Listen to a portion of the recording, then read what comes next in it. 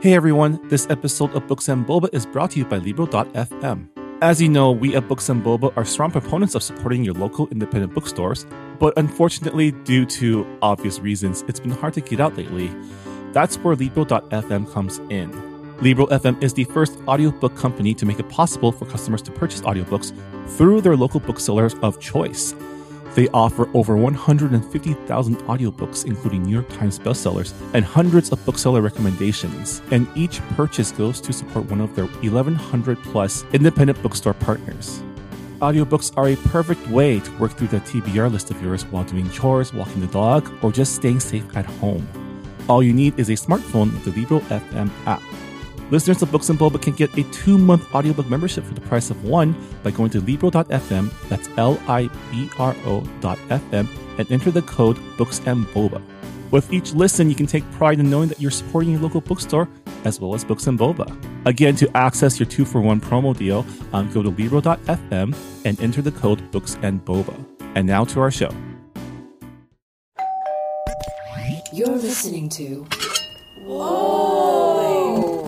Potluck.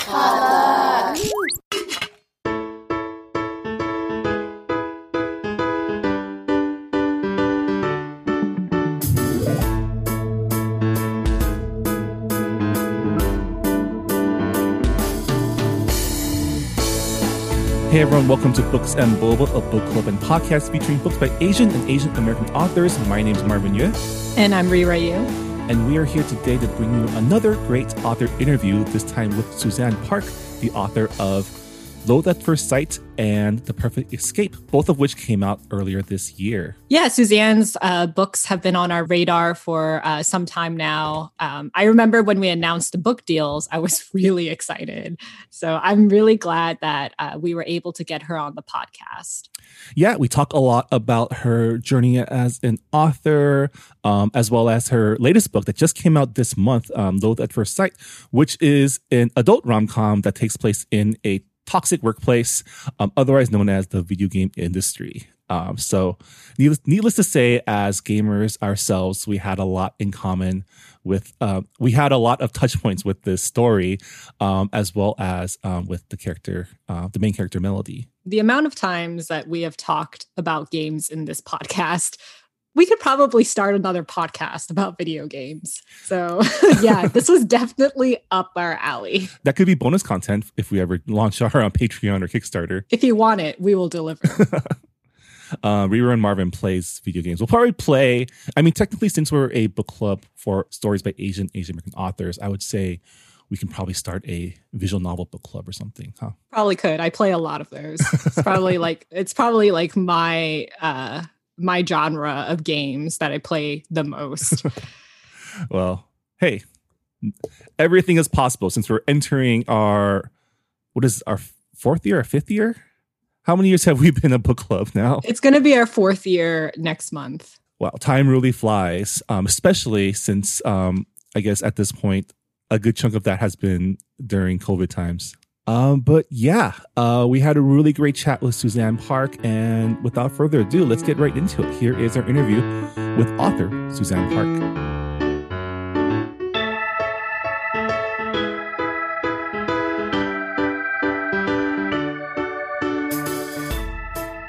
So we're here with Suzanne Park, the author of The Perfect Escape and Loathe at First Sight. Thank you, Suzanne, for joining us today. Thanks for having me. This is going to be really fun, I hope. Welcome. I hope. Okay. It will be fun. We're going to ask you all your deepest, darkest secrets on this podcast. I know, I'm a little nervous. Well, now the pressure's on us to make it fun. So tell us a little bit about where you're from. Well, I was born and raised in Tennessee, so in a town right outside of Nashville. So at the time, the town didn't have that many had mostly just white people in this town, and I think slowly and surely over the years they've increased it to about 3%. It's a pretty big waves they're making there. But yeah, so I was born and raised in this town, but I did most of my schooling in Nashville. So yeah, 18 years of my life spent in the South. Are you also living in Tennessee right now, or have you relocated? Yeah. So after high school, I moved to New York for school, and then after that, moved to Los Angeles for grad school. So I've moved to those two cities, and then found a position in Seattle and lived there for a number of years, and then moved back to LA about 8 years ago. So I consider LA my home now, but definitely still have a lot of friends in Nashville, and I do like to go visit. We kind of had the same trajectory because I'm from Georgia, and then I went to school in New York, and then I moved to LA, and now I'm here. Yeah. So I totally understand when people ask, like, where are you from? I'm like, I don't know. I'm from like 4 different places. So Yes. yeah. And I've lived in at least all of those places for a number of years. So Yeah. in New York, I was there for 7 years. In LA collectively, I was there, it's been twice that I've moved here. Over 10, if you combine everything. And then Seattle also a long time. So I consider all of them my home to some degree. But yeah, Nashville, I do consider like my hometown. Wow. Yeah, I had the opposite. I was born in Toronto and then moved to LA, and I've been here ever since. And I moved here when I was 1, so I'm barely Canadian. I was about to always say. wondered about like what does that feel like? To be in one place? I mean, to be in one Yeah. place for your entire life. I mean, I've lived in what other is that cities. like? I've lived in DC. I lived in San Diego. But Mhm. I think I've spent at least 25 years of my life in LA, specifically in San Gabriel. Okay. Surrounded by Asians all the Right. time. Yeah. I was it's Yeah. about to totally say, that different. feels yeah. very different than little- Georgia and Tennessee. yeah. Is there anything about Tennessee that you miss? I miss the food. Oh yeah. Southern food. You I can't beat do. that.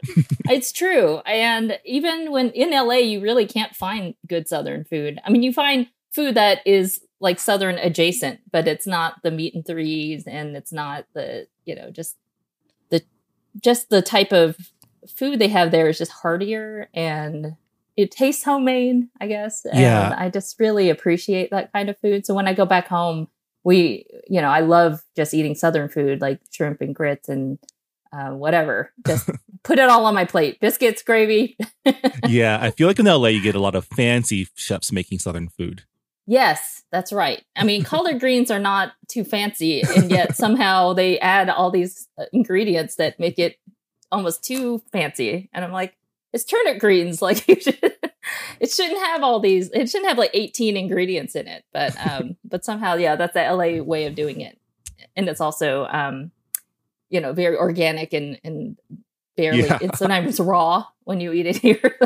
Yeah. So both of your books are set in Seattle. And you said that you're now in LA. Do you plan to write a book set in LA anytime soon? One of my books, the one I'm writing for release next year, it's the young adult book coming out in June 2021. That one is partly in LA, and that book is about a social media addicted teenager who is shipped off by her parents to go to digital detox camp in Iowa. So, Wow. so the beginning part is in LA, and you have a little bit of LA, just some discussions about just the environment there, and then when she's shipped off, you can see the contrast of it. So partly, I guess, LA based, and that's been a lot of fun to write, because it really, I've had the opportunity to write about both what I know about LA and love about LA, but then also go with the stark contrast of her being in this detox camp that's on a farm, and harkening back Sounds to really fun. Yeah. those days of the smaller town feel. So I've enjoyed that one a lot. Yeah, I gotta say your stories are all a interesting mix of like pop culture and like traditional I guess genres and tropes. Has writing always been your thing? Like, no, how was your journey to becoming like a published writer? Well, right after college, I knew that I needed, well, first of all, my parents really wanted me to have a job with health insurance. So that was one thing that I knew I had to do. But as a hobby, I knew I had always wanted to be a humor writer or a comedic writer, but I didn't know what that meant. So the first thing I did was kind of research, Googling, whatever, to see what my opportunities were. And stand-up comedy was something that I ended up doing for a number of years, and had some success in that industry. But after about 10 years of performing, I realized this wasn't what I was supposed to do. This wasn't what I had planned. And then had to do a really hard look at what I actually wanted to do. So I took a lot of writing classes at that point and ended up writing various things before I ended up doing novel writing. But I tried a little bit of screenwriting. I tried essay writing, memoirs, and then finally ended up in this mentorship program called Pitch Wars. And basically you submit a manuscript to be considered for mentorship. And when I was selected for that, that's when we completely overhauled my manuscript. And then I realized with their help that I could actually be an author of fiction. And I really took to that. And since then, I've been having a great time coming up with these absurd stories that hopefully, again, as you said, touch pop culture. They're a little bit nerdy. And I just am enjoying writing them. And I think that's also very important, is to enjoy the work you're producing and keep its integrity. Especially when it comes to novel writing, because it is such a marathon. And if you don't enjoy what you're writing, then it's painful. And then you wonder like why you're doing it in the first place. So It's good that you enjoyed writing your novels. So you had 2 books that released this year: The Perfect Escape, which came out in April, and Loathe at First Sight, which came out last week. We're recording on August 26th, everyone. And, one is YA and the other is adult romance. So did you write both of them at the same time, or did you work on one and then you started the other? Did you start on Perfect Escape first? So the order has been interesting because the way they were released is different than how the order that I wrote them. I wrote Loathe at First Sight. That's actually the second manuscript that I completed. And we had tried to shop that around, and it got so close to being acquired. But various things came up, whether it was that the editors didn't know how to market a gaming book to, this isn't something that is, because at the time it was more of a workplace comedy, and it didn't really fall in any category that they had already done before. And there were, it was just hard for them to place it. So we shelved that one. And then it wasn't until a few months later that I realized that I wanted to change it to a rom-com. And had binge watched a lot of movies in that time frame, and was watching Clueless, Legally Blonde, these late 90s, early 2000s type of rom-coms that have a huge coming of age element as well as a romance. And I realized that my book really could be like one of these books, and it actually could have a bigger, higher stakes because of that. So I ended up writing it so that it was a little bit more lighthearted, and ended up with less of the workplace drama and more of the comedy with her relationships around her. And while I was writing that one, or revising that one, I had actually finished The Perfect Escape. So that one went, on the market and was being shopped around. That got picked up within a month as far as getting an offer. And then when we put this next one out on submission, Loathe at First Sight, it got picked up pretty quickly too, around the same time. So it seems like, wow, all this is happening at the same time. But actually, Loathe at First Sight's first finished, completed manuscript was 2 years before Perfect Escape. It's just that the timing is so strange in publishing sometimes that it does look like all of a sudden all these things happen, but it was actually a very slow journey to get to publication at the start. You mean you're not a writing superwoman who wrote 2 books in 1 year? Although that is something I'm trying to do now, which turns out to be very hard. So especially in a pandemic, but I am attempting to do 2 drafts this year, and I finished one of them. So one is in line edits, and that's the young adult one, the detox one.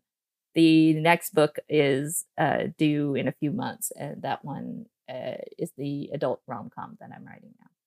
Cool.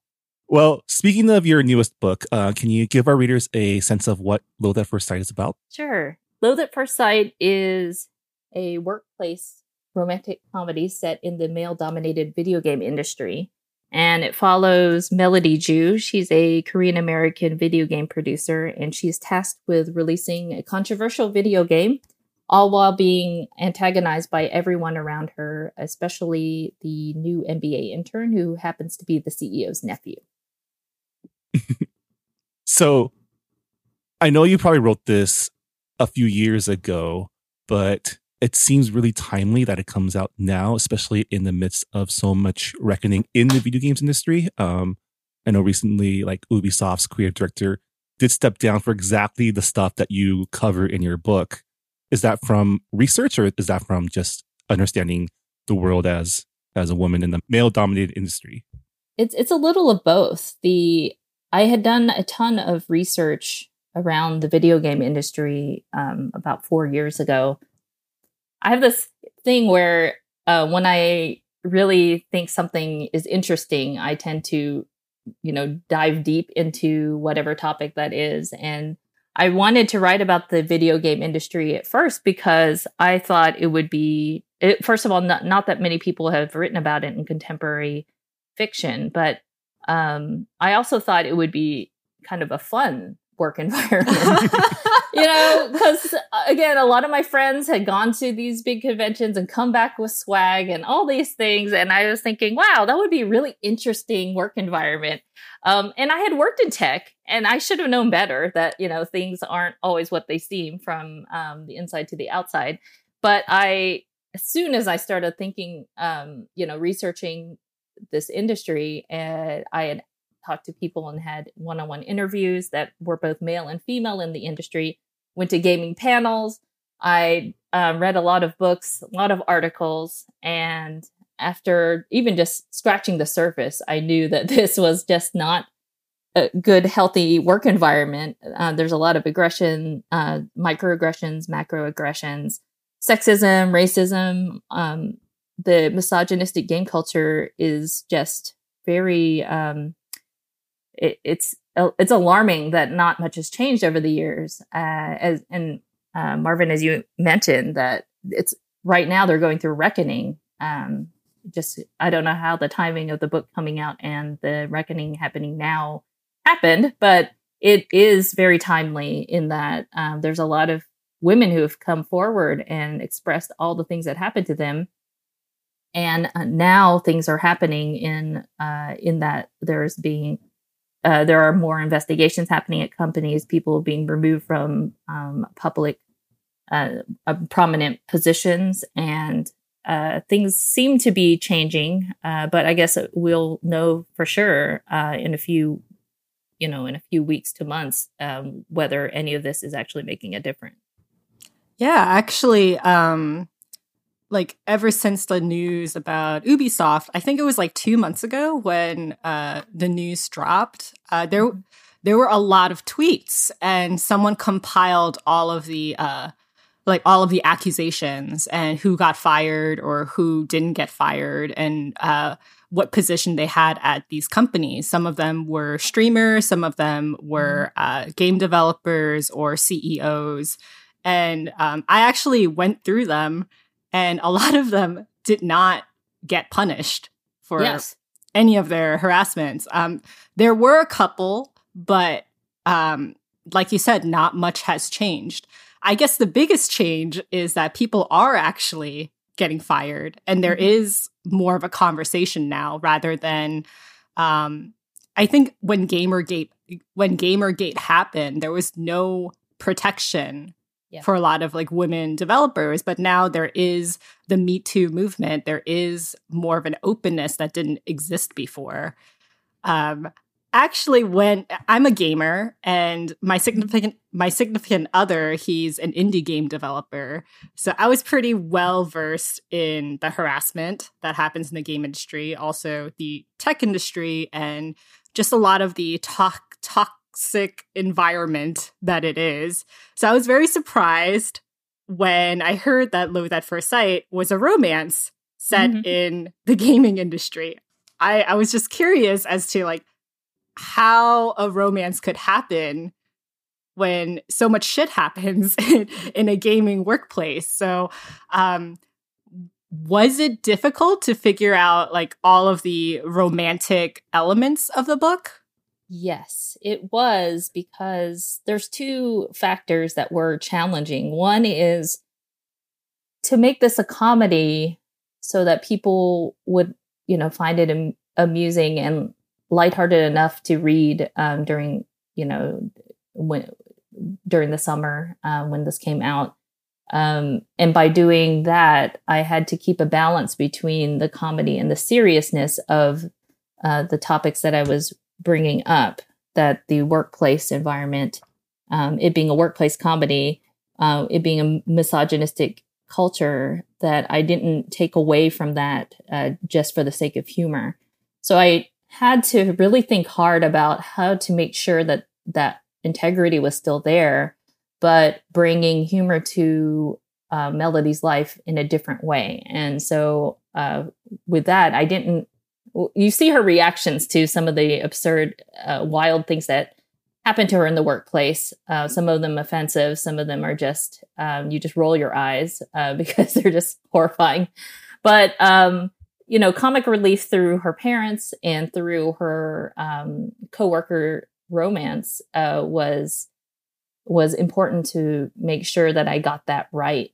The other thing is that because at the company, there was a huge emphasis, whether it was perceived or with her office mate making a big deal out of it being forbidden to, you could get fired if you have any sort of romance in the office.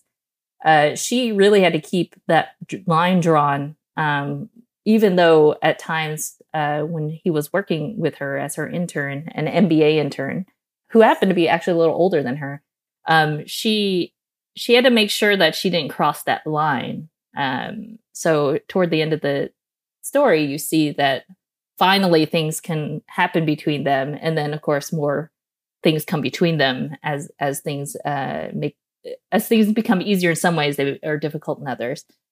So I think overall it was just to make sure that I got the balance of everything right so that Melody could win at work and in love at the end. What kind of dates do you think Melody and Nolan would have gone on if, they could cross that line? I mean, I know they had a date at P.F. Chang's, but that's really not that's not really an ideal date for an Asian woman. Right. Yes, and she does mention that reasoning for that as well. I know. I've always thought that it would be funny to have an Asian person have a date at P.F. Chang's, and I got my dream came true by being able to write about it.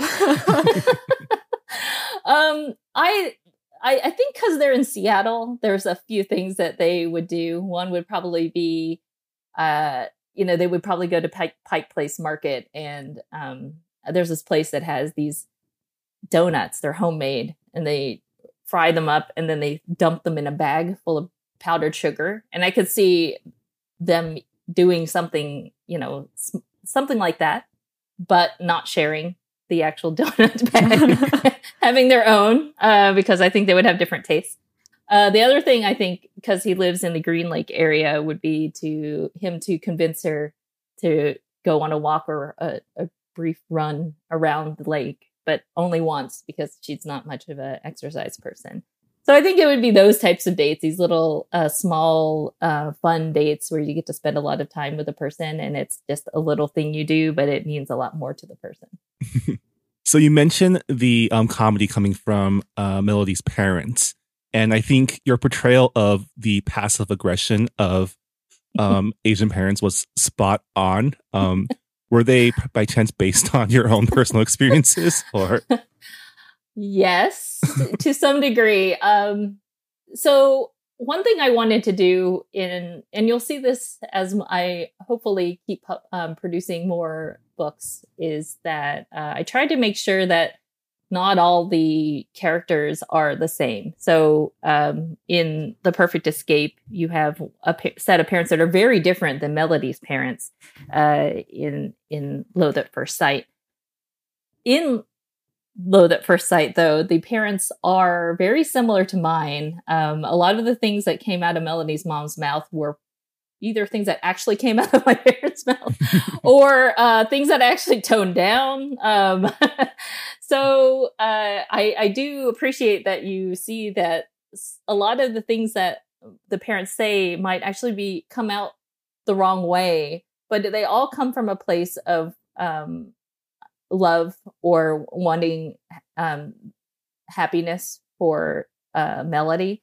But, you know, again, there are some scenes where you're very uncomfortable because, you know, either they say something and she reacts to it defensively because she, you know, that's just the funny relationship they have. Or she, you know, there's some scenes where they're around other people she knows and she just doesn't know what's going to come out of their mouth. And she's used to her parents, but other people, she doesn't know how they'll see some of those comments that come out of their mouth. So there's a scene where she's at her parents and her love interest parents are at a buffet together, and they decide to sit together. And it's just, that scene was maybe the most fun to write because I just kept thinking, like, I remember when my parents met, you know, my husband's family, I remember thinking, oh, I don't know what's going to happen.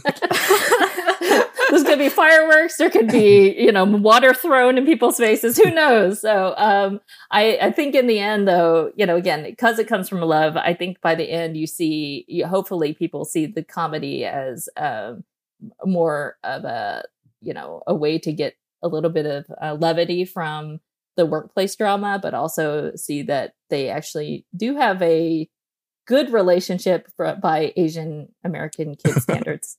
Yeah, I mean, I think that's the extra layer that I got from it as being Asian American, although I'm Chinese American, not Korean American. But no, my parents do live abroad now, so I only get to talk to them over the phone. And I've definitely had that conversation where they would call me at odd hours because I didn't call them earlier. And the fact that I could have called them earlier, but I didn't, led me to this part right now. I really related to Melody's plight there, but also understood that it's our own damn fault this is happening. Yes. There is something funny, too, about at least a lot of the Asian parents that I know, where when you get into your mid to late 20s, they sort of re-enter the child's life to provide parental guidance again. It's because, you know, you've graduated from college. Again, hopefully you've gotten a job with health insurance, hopefully paying off your student loans. But now's the time where it's time to find a relationship and get married and have kids and enter that next world of, you know, maybe buying property or whatever. And they decide to re-enter and provide their sound parental advice. Right. And it's again, it comes from a place of caring, but it really comes off sometimes as meddling. And I think I try to keep that with Melody's relationship, again, lighthearted, but it definitely has happened in my life where I think I was 27 to 28, you know, around that age where my parents decided that's the time that they want to talk a lot about what they expect from my 30s onward. Right. Go right ahead, Marvin. Right, all the life advice they should have given us in our teens, they decide to wait till we're adults. It's like basically don't date until you're after college, and then now you need to find a husband. And I was like, wait, what happened? What did I miss? And then why do I have no social skills around this too? So I missed a big chunk of life knowing what to do during that the 20s. I just wanted to add a quick thing. As a Korean American, I definitely got war flashbacks when I was reading the scenes with Melody's parents. And I think one aspect of having a Korean immigrant parent is that they cannot go a day without Korean food. And it does not matter if they're in a different country. There's a short scene where Melody finds out very last minute that her parents are going to Italy the next day. And she finds out later that they barely ate any Italian food. And I was like, oh God, I'm getting like memories of when my family went to Paris and they like had brought a rice cooker with them. And yes, that is a thing. Asian parents, some of them bring rice cookers. There's smaller ones, just, you know, and the type of food that they are comfortable with in case they don't want to eat the food to where of the location that they're going. And that's happened to us. And it's so funny because I remember my parents, after they retired, decided to take a lot of cruises, and they would always come back, talking about the cruise food and then some of the Korean food they had at various places. And I'm like, wait, you literally been at like 20 different countries in the last 3 cruises or 4 cruises that you've been on. How did you, how is this what you're talking about? And it was always comparing her own cooking to the actual, the food that they had in, again, Paris or wherever they went. It was Rome. They thought it was very important that they at least try it out so they can compare. And say that it was inferior, yes, to Korean food. that is important. Yes. So I found Melody to be such an empowering character. When she's confronted with a lot of the misogyny and sexual harassment at work, she stands her ground and she speaks up in very creative ways that doesn't get her fired, thankfully. And it's kind of a boldness that we don't really see in many young Asian women in like literature and media. And I kind of wish I had her confidence when I was in my late 20s as well. Can you talk more about how you developed that strength in Melody? Sure. The point I wanted to make in this book is that in the gaming industry, women have to work so much harder in that game culture to prove themselves. And so I knew I knew Melody as a character would be the type of person who's strong and smart and had trouble asking for help and support because she was such a self-starting, independent person. And so throughout the story, she has to learn that at least in this company and in this environment, she will need to figure out how to reach out to people and in a teamwork environment, figure out how to release this game with other people's input and other people's help. By the end of the game, end of the story, though, she figures this out and is able to do this effortlessly.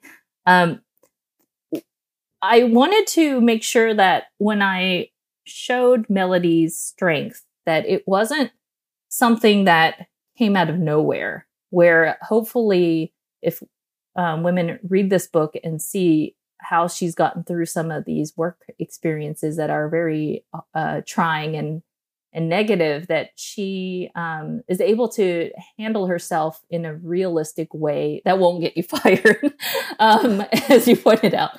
And I had to really think hard about those scenes because, again, it is important to showcase strength and then provide humor in this book, but I didn't want it to be something like her all of a sudden waking up with superpowers and is able to suddenly develop this video game and is all of a sudden reads a book and is now a strong coder. I didn't want these sort of easier wins for her, but I did want the triumph she had at work to be smaller scale and realistic, so that by the end of the book, they kind of all add up and you see that she's really grown a lot and that she's becoming finding more strength in knowing that she was able to do a lot by herself because she was able to find, I recognize that finding support and help at work is not a sign of weakness. It's actually a sign of strength. I was so stressed out with a lot of the work obstacles that were thrown her way. I know that this is an enemies to lovers type of story, but the true enemy in this book is her boss, Ian McKenzie, who is the worst boss ever out of all sexist, racist, and incompetent bosses out there. Did you draw his character from any previous bosses you've had to work with? Let's see. How do I answer that question? That Ian McKenzie, I've worked with a lot of these guys that are like Ian McKenzie. It's not necessarily a boss, but it's people who take other people's ideas and write them as and say that they're their own. It's these smaller things that some men do in the workplace that all kind of, I took all of the things that bothered me the most about where I've worked and people I've worked with, and then I rolled them up into who Ian McKenzie is. So he's like the ultimate worst coworker ever, you know. I said, I was discussing with somebody that one of the types of things that happened to me in the workplace, and this is in a small example, is, you know, I worked on this one project where I created this giant spreadsheet for coming up with product attributes and features that needed to be produced. It wasn't even my role. I was a marketing person, but somehow I ended up being asked to do somebody else's job. So I ended up, again, doing all this product management stuff for a software company. And it was a Google Doc. So I shared it with my sort of immediate teammates. And then the next day I had to go in and add some new line items, and noticed that there were about 15 to 20 people logged in. And then when I scrolled over the little icons, they were very senior people. It was like the CEO, the COO. And I was so confused that I, you know, reached out to my boss and the team. And I said, well, why is everybody in this document? It's very disturbing. And they were having a meeting without me. And one guy had presented the work as his own. So that type of thing that happened in the workplace, again, I wanted to show that that does happen to real people. And funny enough, I've had a lot of women message me or talk to me since the book has been released and let me know that whether they work in advertising or in higher education, that these type of coworkers, they've run into them all the time, where they take people's ideas or they talk over them in meetings, or just take their idea or in an email and rephrase it slightly and just cut and paste it as their own. That type of stuff seems to be very common. And I wanted to make sure, because there aren't that many workplace comedies out there, that I got this part right. Yeah, men are awful in every Sorry, industry. I mean, it's sad something that's coming to light is this kind of collective, not well hidden secret that this type of stuff actually happens all the time in every single industry. And that's why we're seeing all these, you know, reckonings everywhere, even in publishing, in tech, and gaming. Mm-hmm. And I think it's important for stories like yours to create that spark, to at least show people that they're not, I mean, that's the thing with representation, right? Whether it's, you know, racial or gender or even, you know, workplaces, these experiences are not as uncommon as people think they are. And by seeing these portrayed, I hope that it gives them a little bit of strength to really reflect on their own values and lives. Yes, I'm hoping the same. A lot of the people who have talked to me are from all sorts of backgrounds, and, you know, different ethnicities. And it's encouraging to me to see that so many people have appreciated Melody and understand why I wrote the book the way I did. And it hopefully will shed light on, maybe in a different way what's happening in the gaming industry, and hopefully adding to the collective movement of things changing in that environment. So we talked a little bit about how there is more of an open conversation in the gaming industry about all the terrible misogyny that happens. And Melody has a squad of supportive and capable women, both in the workplace and also in her personal life, like her two best friends, Jane and Candace. And I thought it was really interesting because Jane and Candace are very different and they're going through major life changes. And Melody's coworkers, they are also like very distinct. And I thought you did a really terrific job fleshing out pretty much all of the characters, but particularly the female characters. How did you decide what types of personalities would mesh well with Melody? That's an interesting question. I haven't ever been asked that. With the female characters, some of it is based on real people I know in the character traits. But I also wanted to show, as you mentioned, the breadth in terms of characterization of women, professional women.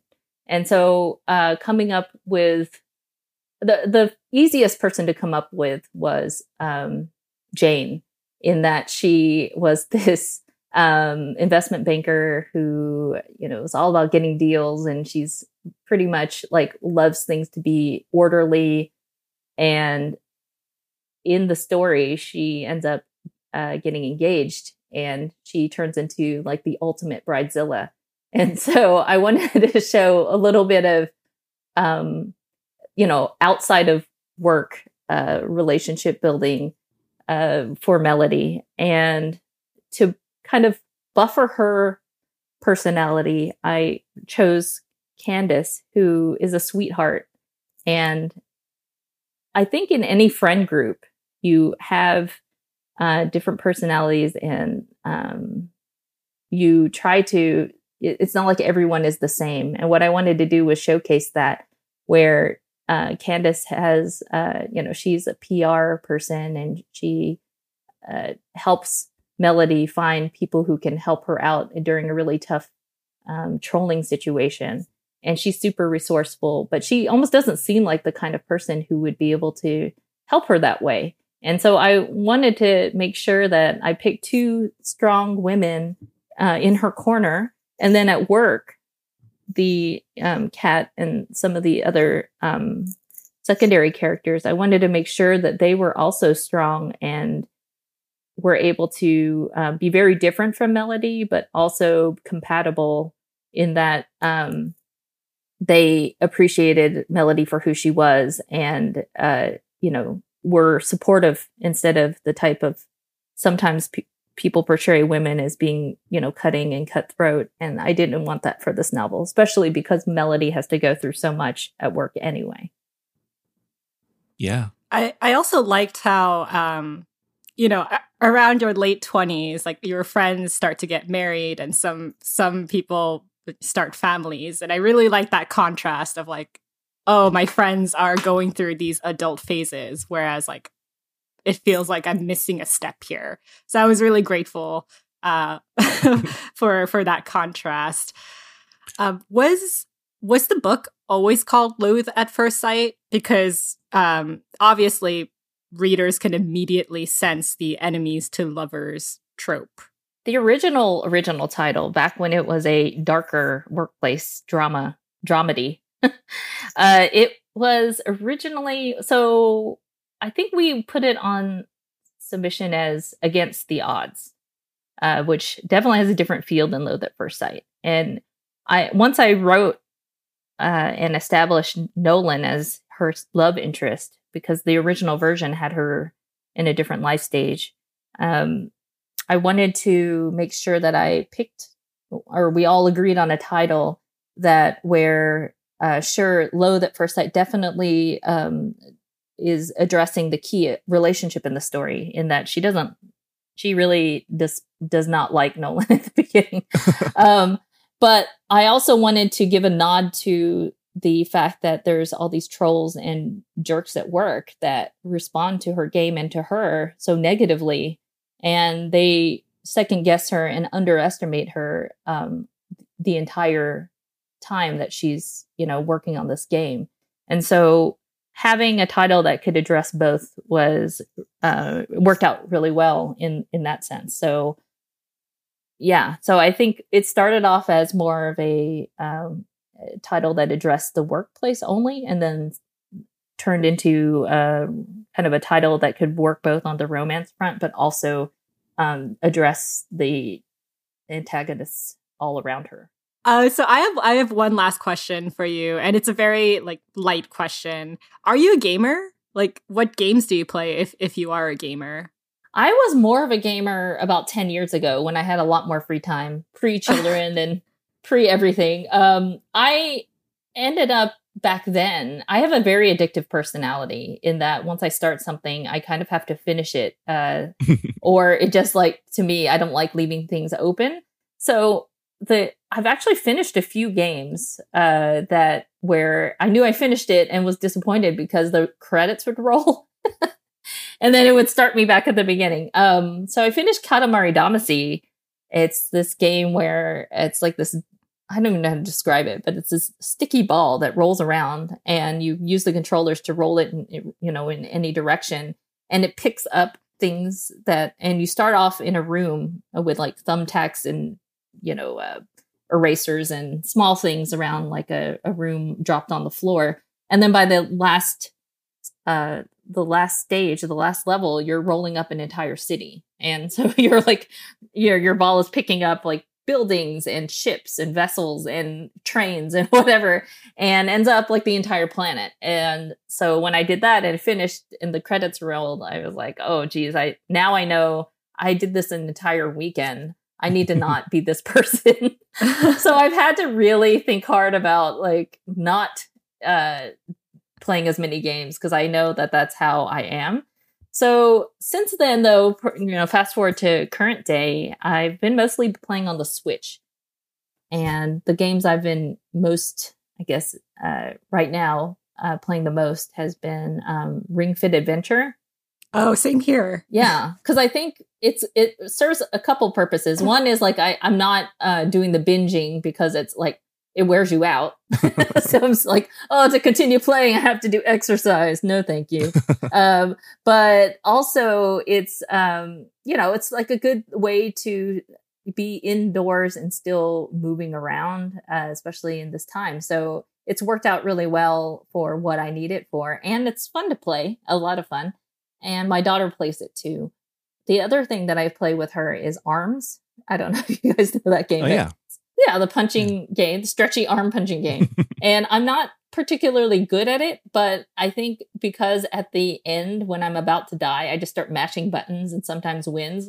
My daughter just is driven crazy, and she's like, "You don't have any strategy. You don't know what you're doing." I was like, I know, but sometimes you just have to try Hail Mary at the end. And so that's been fun. Those two games I've been playing a lot with her, and it's worked out well. On my phone, though, I've also tried not to take off a lot of games, because I was playing, all the ones that you, what is it? Pokemon Go. I have a large number of Pokemon in my Pokedex. And then Donut Country was also this one that I was addicted to for a long time. Oh my God, it's so relaxing, isn't it? Yes. Things just fall into a giant hole. It's just in the hole getting bigger. And yeah, it's just really relaxing, and it's easy to kind of fall into that and not really stress out about any time pressure. You're just kind of trying stuff out and see what fits in the hole, and there you go. And my daughter likes that one too, so I kept that on my phone. But that's the only thing I have on my phone right now. It's funny how you mentioned Katamari Damacy, because my partner and I have joked to our family that actually it's not really a joke. We kind of want to do it. But if we get married, we want our first dance song to be one of the songs from Katamari. I love that soundtrack. One of my friends. It's so good. Yes, he came and he visited it again during this time where I was obsessed with it. And I got him addicted to it as well. And then he told me he bought the soundtrack, and I was like, you can buy the soundtrack. And so then I bought the soundtrack. So yes, it's really great. I love it. And that would be awesome. I would love to see somebody have a first dance to any of the music from Katamari. So we're at the end. Marvin, do you have anything you want to add? No, I mean, thank you so much for joining us and talking about your book and your journey. If people want to find out more about you and your writing, where can they go? Sure. I'm on Instagram and Twitter at Suzanne Park, SUZANNEPARK. On Facebook, I'm Suzanne Park Comedy, and I think it's Suzanne Park Comedy. And my website is suzannepark.com. Great. And Suzanne's books are Loathe at First Sight and The Perfect Escape, both out now at booksellers everywhere. So please check them out. Suzanne, thank you so much for talking with us. It was a lot of fun. Thank you. This was so much fun. I really had a good time. And that was Suzanne Park, the author of Loathe at First Sight and The Perfect Escape. Rira, that was a lot of fun. I'm really glad we were able to chat with her. Yeah, definitely. I think our talk just went everywhere. That's how it is when you're having a lot of fun in interviews. You kind of gab away. So I'm really glad that we had Suzanne on the podcast, and I hope you guys enjoyed our conversation, as well as our very nerdy moments in this podcast. Yeah, thank you so much to Suzanne for joining us. A quick reminder that this month's Books and Boba Book Club pick for August 2020 is The Empress of Salt and Fortune by Nhi Vo. We'll be releasing our discussion of that book next week. So please check that out if you are reading along with us. And with that, that'll also do it for this episode of Books and Boba. Thank you so much for listening. A quick request, if you did enjoy this episode and our podcast, to please give us a rating review on iTunes or wherever you can rate our podcast. We don't ask that often, but we still very much appreciate any support you all can give us. Yeah, definitely. And for those of you who have already finished our August book club pick, our September book club pick is Minor Feelings: An Asian American Reckoning by Cathy Park Hong.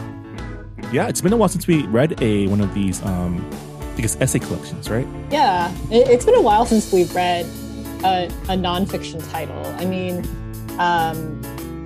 Maxine Hong's book was a memoir, but I guess that technically counts. Yeah, I guess that technically counts, but it feels like we haven't read a nonfiction title in a really long time.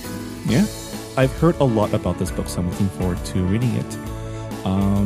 And yeah, looking forward to discussing it with all of you. So thanks so much for listening to Books and Boba. We'll see you next time. Bye, everyone. Bye.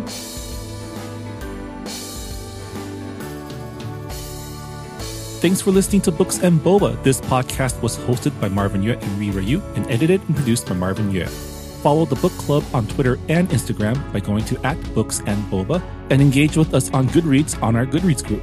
You can also check out past episodes of the podcast by going to booksandboba.com and by subscribing to us on your favorite podcast app. Books and Boba is a proud member of the Potluck Podcast Collective, a collective of Asian American hosted podcasts featuring unique voices and stories from the Asian diaspora. Learn more about the collective and check out our fellow Potluck shows by visiting the website podcastpotluck.com. Thanks for listening.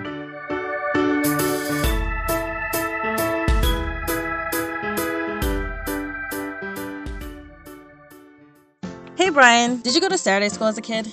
I sure did. Did you? Totally. Well, at our podcast, Saturday School, we don't teach a language, but we pass along the culture that we do know. And that's Asian American pop culture. Ada's a journalist, and I'm a professor and film festival programmer. We've watched a lot of great Asian American movies, and we want you to watch them too. Come listen to us as we look back at the pioneering films that have led us to today.